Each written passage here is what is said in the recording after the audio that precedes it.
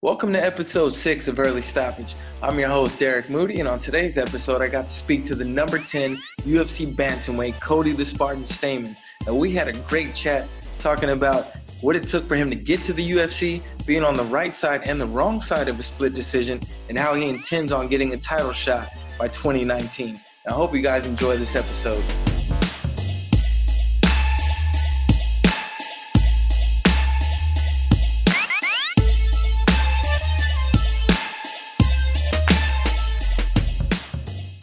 Joining me today is the number 11 UFC bantamweight, Cody Spartan Stamann. Welcome to Early Stoppage.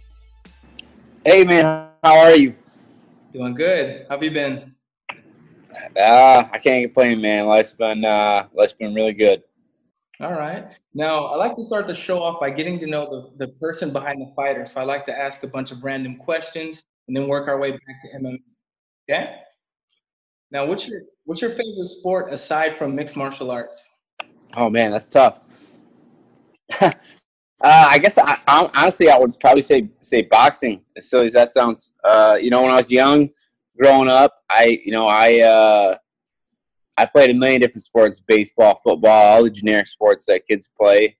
But man, when I started fighting, like that's really the only thing I cared about. I don't care about the NFL and which NBA team's doing good. Like I don't even watch any of that stuff anymore. Now, I mean, I pretty much only watch combat sports. I watch MMA, I watch wrestling, and I watch boxing, and that's it. Okay. What's your current obsession at the moment? Ooh.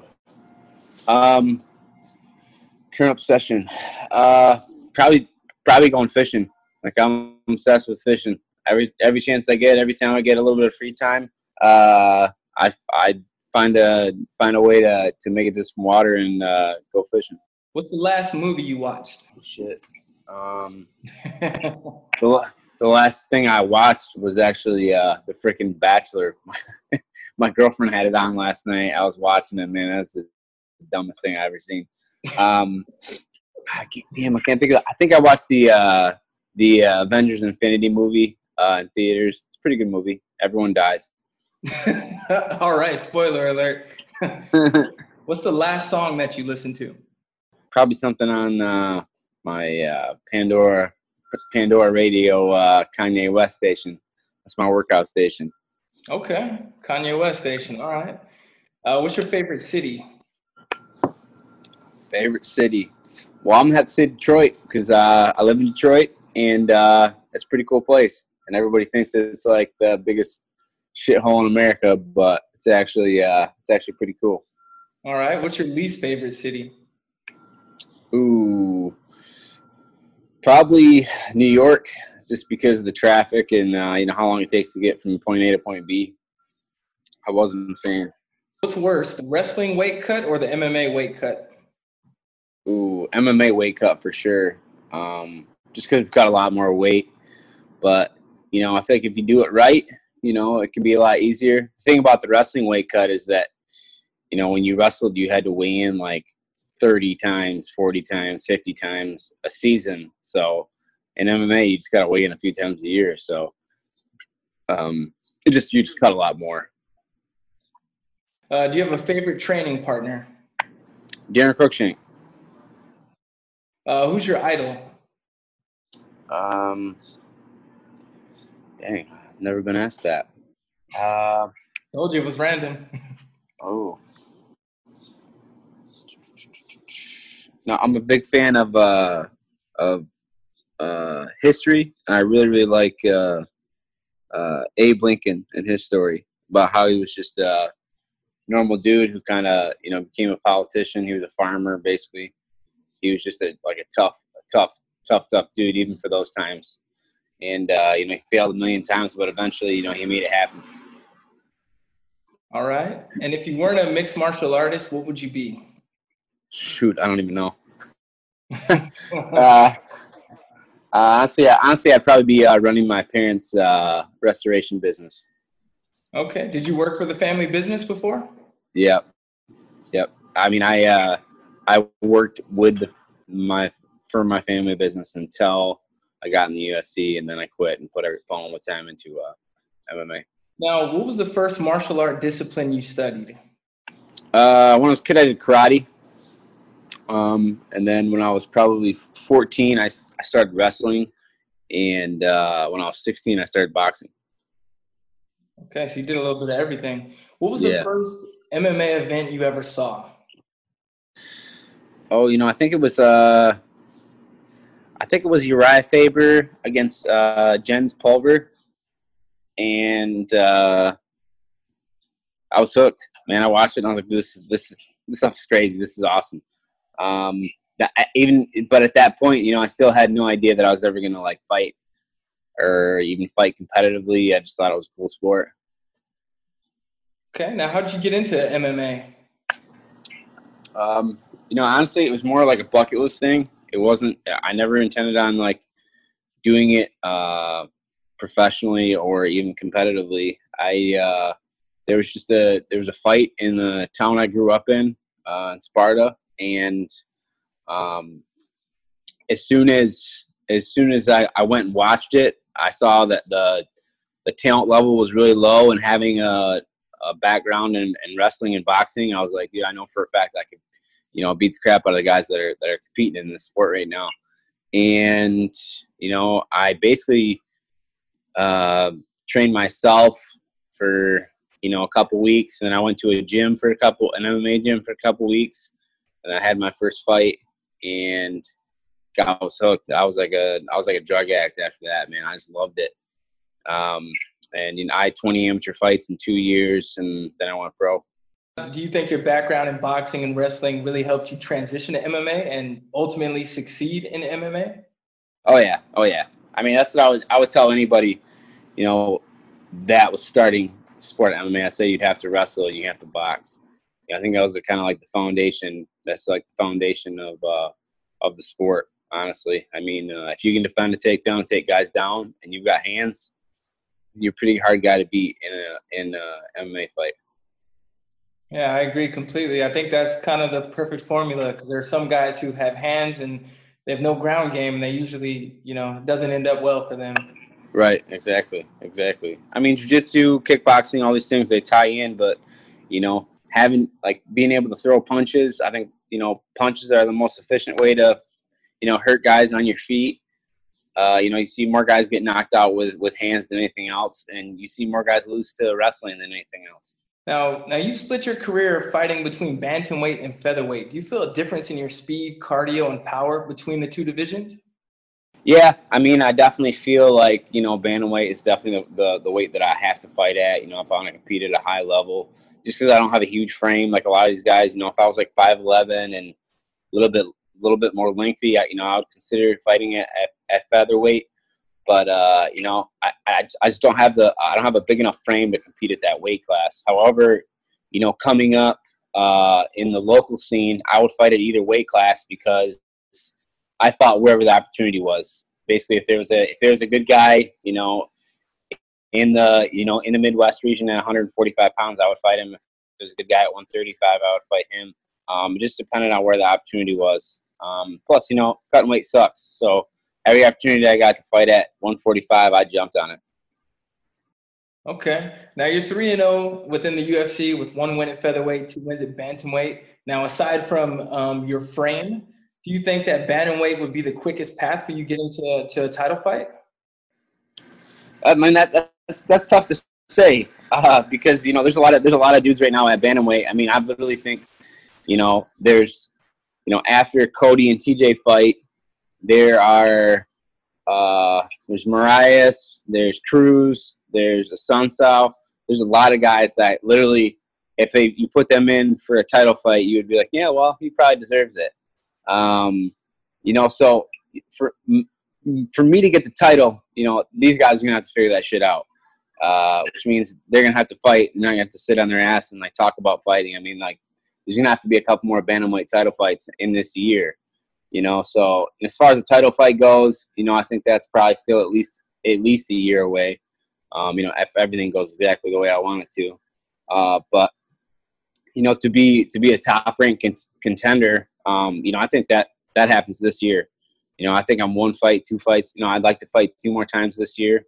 We'll see if the UFC can make it happen. But I mean, I'm without a doubt. You know, I think I should already be in the top 10. I think I'm going to be a top contender this year. You know, I asked the UFC for another top 10 guy, so you know, we'll see what happens. Have there been any talks about your next opponent, or you just reached out to them and they kind of haven't came to the table with any fighters yet? Yeah, so I mean, I asked for Aljamain Sterling, John Dodson, or John Lineker, just because those were three guys that are currently in the top 10 that you know, I think are, you know, if that fight popped up, it would make sense just because ranking wise, you know, we're pretty close in ranking. So, you know, we'll see. I have no idea who I'm going to get, but those were the guys that I literally told my manager, you know, these are the guys that I want to fight. You know, I don't want to fight.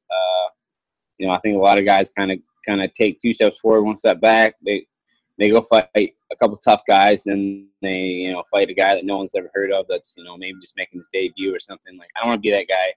You know, I want to keep moving forward because I know that I can compete with the best guys in the world. So, you know, that's what I want in front of me.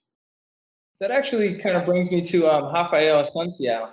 Now he's facing the number 12 guy in the division, Rob Font. He previously fought at the time the number 13 guy, Matthew Lopez. Were you offered the Asunciao fight? I don't understand how guys below you are getting someone ranked within the top 5. Yeah, I think, you know, Font's got a lot more fights in UFC. He's got like seven UFC fights or 6 UFC fights. So I could see how he got Asunciao. Maybe it's more of a timing thing. Like they booked that fight while I was actually, I think, I'm not sure if they booked it like a week later or like right after I fought Brian Caraway. So maybe it was a timing thing. You know, I never got offered that fight, but if I did, I definitely would have said yes. Just because, dude, that's a huge fight. What do I have to lose in that fight? That would move me up so fast. And same thing with, you know, with Aljamain Sterling fighting, you know, an unranked guy in, what the hell is that kid's name from Wales? Johns, right? Brett Johns? Yeah, Brett Johns. You know, him. And, you know, Aljamain Sterling got online and said that he was offered my name. I was like, well, I was never offered your name because we'd have been fighting. You know, any of these guys, if their name comes up, you know, I'm not even going to hesitate. I'm just going to be like, where do I sign? You know what I mean? Send me the contract, sign it, and send it back. And we should be good to go. You fought on the same card as John Dodson and Pedro Munoz. So I'm surprised that they're not offering maybe one of those two guys, seeing as one is ranked just one spot above you, and then Dodson, I believe, 7th. That would also be a good one to, you know, get you into the top 10 if you don't get a top 5er. Yeah. I mean, either one of those guys too. You know, Pedro Munoz is a tough dude. John Dodson, obviously a tough dude, been around for a long time. People know these guys. You know, those kind of guys I want to fight. I want to fight guys that people know. So that way, you know, when I beat them, I think it puts more fans' eyes on me. Yeah, exactly. Now, when you beat Brian Caraway, he was ranked number 7. Did you think you would immediately be within the top 10? Yeah, absolutely. I thought I would at least be 10. You know, I thought that he would be booted out of the top 10, and I was hoping that they were just gonna like give me a spot. You know what I mean? They're just gonna rank me 7, and then, you know, he was gonna, I don't know, drop for like 15 or something. But see, you know, that didn't happen. It is annoying, you know, and a lot of people ask me that, like, you know, why is Brian Caraway ranked above you still? And the answer is, I have no fucking idea. It doesn't make any sense. You know what I mean? You beat a guy, you think, you know, you should be ranked above him. So I don't really know. I don't really know. Like I said, I only have 3 UFC fights. You know, most guys in my position, you know, that start asking for big fights and against ranked guys, you know, they usually lose. I mean, look what Brett Johns did. You know, he was like, I want a top 10 guy, and he lost, and that happens so much. You know what I mean? All these guys, like, they ask for those fights. You know, I just happen to win mine, you know. So I've seen it happen before. I mean, like with Cody Garbrandt, he moved up so fast. Like, you know, they didn't rank him very high in the beginning. Like he was out of the top 10, and then, you know, he beat Almeida? Thomas, yeah, he beat Thomas Almeida, and then he was ranked like 5th, and they moved him up way up, and they moved him way up. So, I think it's just I still got more asses to kick. So it'll happen. It'll happen eventually. I'm not, the rankings were never something that I obsessed over. I just want to fight the best guys. Now, when you fought at KOP 55, you TKO'd Zach Church in one of the bloodiest MMA fights. When you called out Dana White and Sean Shelby about getting you in the UFC. How long after that did it take for them to actually contact you and get you signed into the UFC? So, after that fight and before that fight, my manager was saying, like, dude, like, if anybody gets hurt, if there's any kind of short notice fight, if anything happens, like, dude, you're in, like, you're going to be in the UFC. And so I was taking fights back to back just because when I got that phone call, I wanted to be preparing for a fight and I wanted to be ready. So, I was fighting every single opportunity I could that year, knowing that, my shot was coming really soon. And then as soon as I fought Zach Church, I sprained my knee, and I was on the couch for like 4 weeks, and that's when the phone call came. It was like a perfect storm, and maybe it was a good thing because my body was rested. But honestly, I hadn't been in the gym in like 4 to 6 weeks. I hadn't worked out. I hadn't done anything. I was just doing, like, I was riding the bike and doing physical therapy, and that's literally like my training camp for that fight. Like, I hadn't sparred. I hadn't done anything. And then, literally 7 days out, I get a phone call like, hey, dude, you're fighting in the UFC. I'm like, holy shit. Can we do it at featherweight? Because I cannot make 135 right now. They're like, yeah, let's do it. So that's how that all panned out. Dude, what a crazy experience. That happened so fast. Like, literally 7 days. I've never taken a fight on that short of notice. And to have it be like my UFC fight against a pretty tough dude in Tyrion Ware, that was crazy.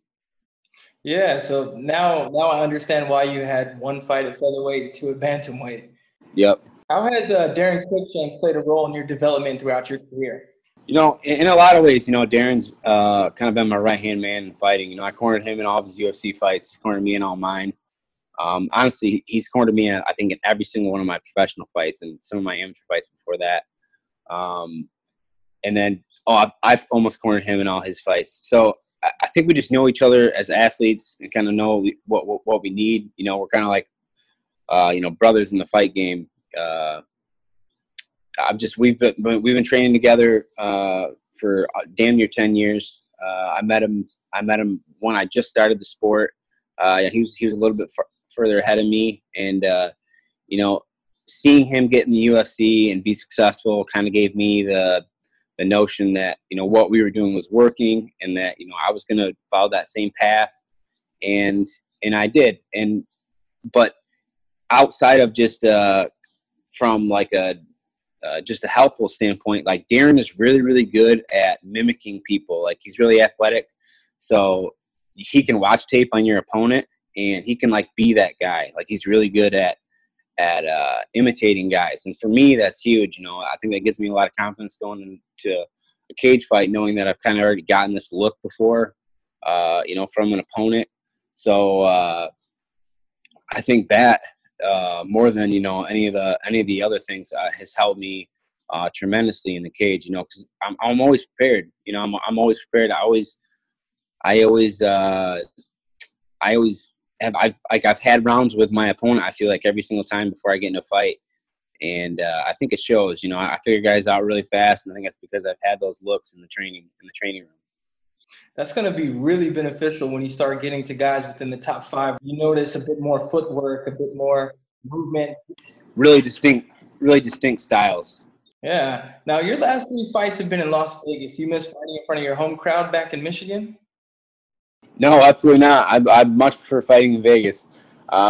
It's nerve-wracking fighting at home. Because your whole family, all your friends, all the people pretty much everyone is in the arena watching you fight. That was, I think, more nerve-wracking for me than fighting in the UFC, honestly.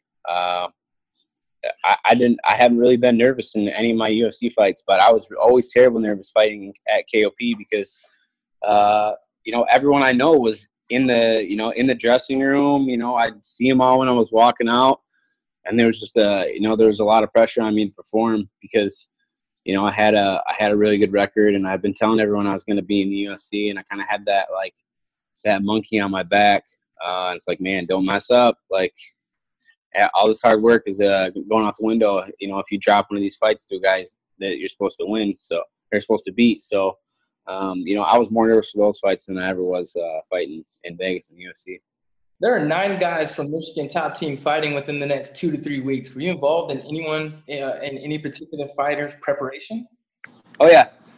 I mean, periodically, I think I probably trained with or helped every single one of those guys in preparing, and they'll do the same for me. I mean, we're pretty close. When guys have fights, they kind of take top priority at the gym. It's not like it's not like if you're one of the best fighters in the gym, you take priority all the time, and everyone has to cater to you. It's like, dude, whoever has fights, those guys get work. Everyone watches them. Everyone gives them pointers. I think that's why we've been so successful so fast, is because guys actually give a shit about each other, and we're really looking out for our teammates. Guys, when guys have fights, there's 30, 40 guys in the gym, just there to help, to do whatever it takes to make sure that guy's successful. So, yeah, I'm excited to watch these guys fight. Yeah, like you said, that's pretty cool that that we got that many guys fighting. Appreciate you doing your research on that. But yeah, we got I think 5 guys this weekend in Detroit. So that's really cool. That's an event that's like right down the road from the gym. And then the following weekend too, we've got 2 guys fighting. So it's gonna be a good time. Yeah, I'm kind of missing the local cards now that I'm in Germany. I don't get to see the local talent as much, but when I get back to the States, I'm definitely doing that. Heck yeah. Now, your only career loss was to Larry DiGiulio by split decision. It seemed like an obvious win for you. Being on the wrong side of that split decision, were you at all nervous when your last 2 fights went to split decisions, thinking you could be on the wrong side of it again? Yeah, I mean, absolutely. There's definitely those nerves going through it, but I'm like, I've already been screwed once. They're not going to do it to me again. Honestly, that was really what was going through my head when I fought Tom Duquesnoy. When I fought Duquesnoy, I was literally like, split decision. Are you kidding me? Like, I think it was pretty obvious to everybody that I won that fight. I mean, I didn't get any backlash from any people online like, oh, you didn't win that fight. I think it was really, really obvious. I mean, I was out striking him like in the second, third rounds. The first round was, I think we were like even, like 20 to 20 on significant strikes, and then I had like 3 takedowns. And the next rounds were like 30 to 5 and 27 to 7, like as far as significant strikes go. I mean, so I was landing 4 times as much as he was. I don't think anyone could argue that I didn't win those rounds. But that was kind of the same feeling I had when I fought DiGiulio. Like, there's no question in my mind, like, I beat DiGiulio. I wasn't nervous after the fight, and then when I lost that split decision, I was like, oh shit, I can't believe this just happened. And I could have seen that happen with Brian Caraway. I was fighting in his hometown. It was a pretty close fight, 100% at the end of the fight. I knew that I won the second and third rounds, but I mean, I've seen worse decisions in Vegas, so it's hard to say.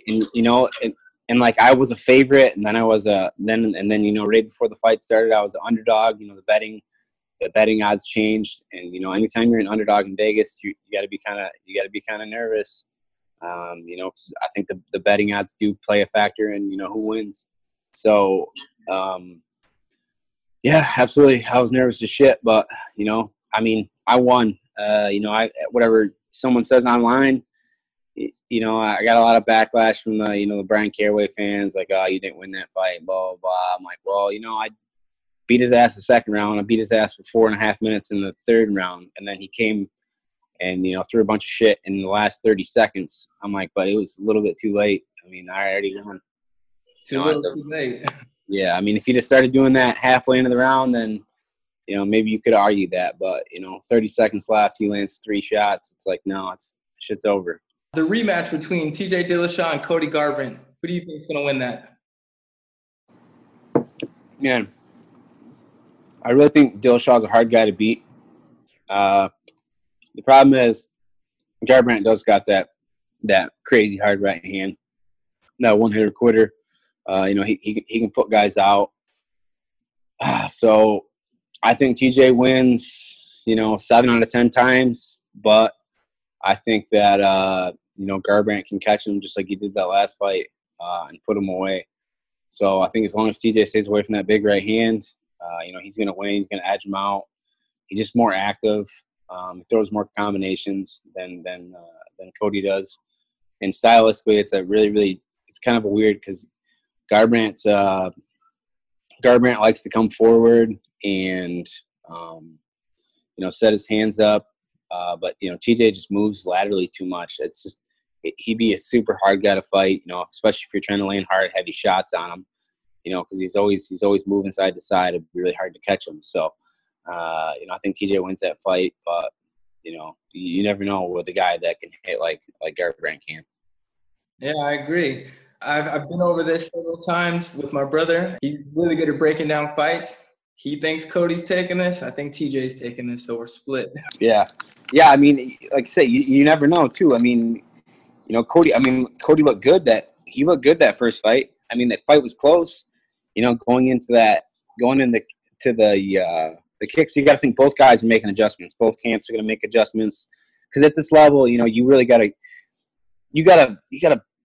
figure out how to beat guys more than just being better. You need to be strategic. You need to be smart, and you need to have a game plan going into these fights. And I think that's something that a lot of guys that are missing out on. They don't have game plans. They're not preparing for a specific opponent. But at that level, obviously they are. But I mean, coming up, most guys don't do that. They just kind of, get in shape and then fight. And it's more of a tactical game, at that level. Both guys can knock each other out at any point. You gotta have a game plan and go out there and execute it to the best of your ability. Yeah, I agree. I think it comes down to that first mistake. Yep. Now, I know you had your manager send out fighters' names. Now, if you could just pick one guy for your next fight, who would it be? Ooh, one guy. You're saying like stylistically, a guy that I think I match up really well with? Yeah. Or just any. Honestly, I think I'm gonna end up getting John Dodson just because I hate fighting southpaws and he's a southpaw, so I'm gonna end up fighting him. But any like Lineker, I think like as far as stylistically, who matches up the best? The way he fights. I fought so many guys like that are kind of like bulldogs. They come forward, they throw hard.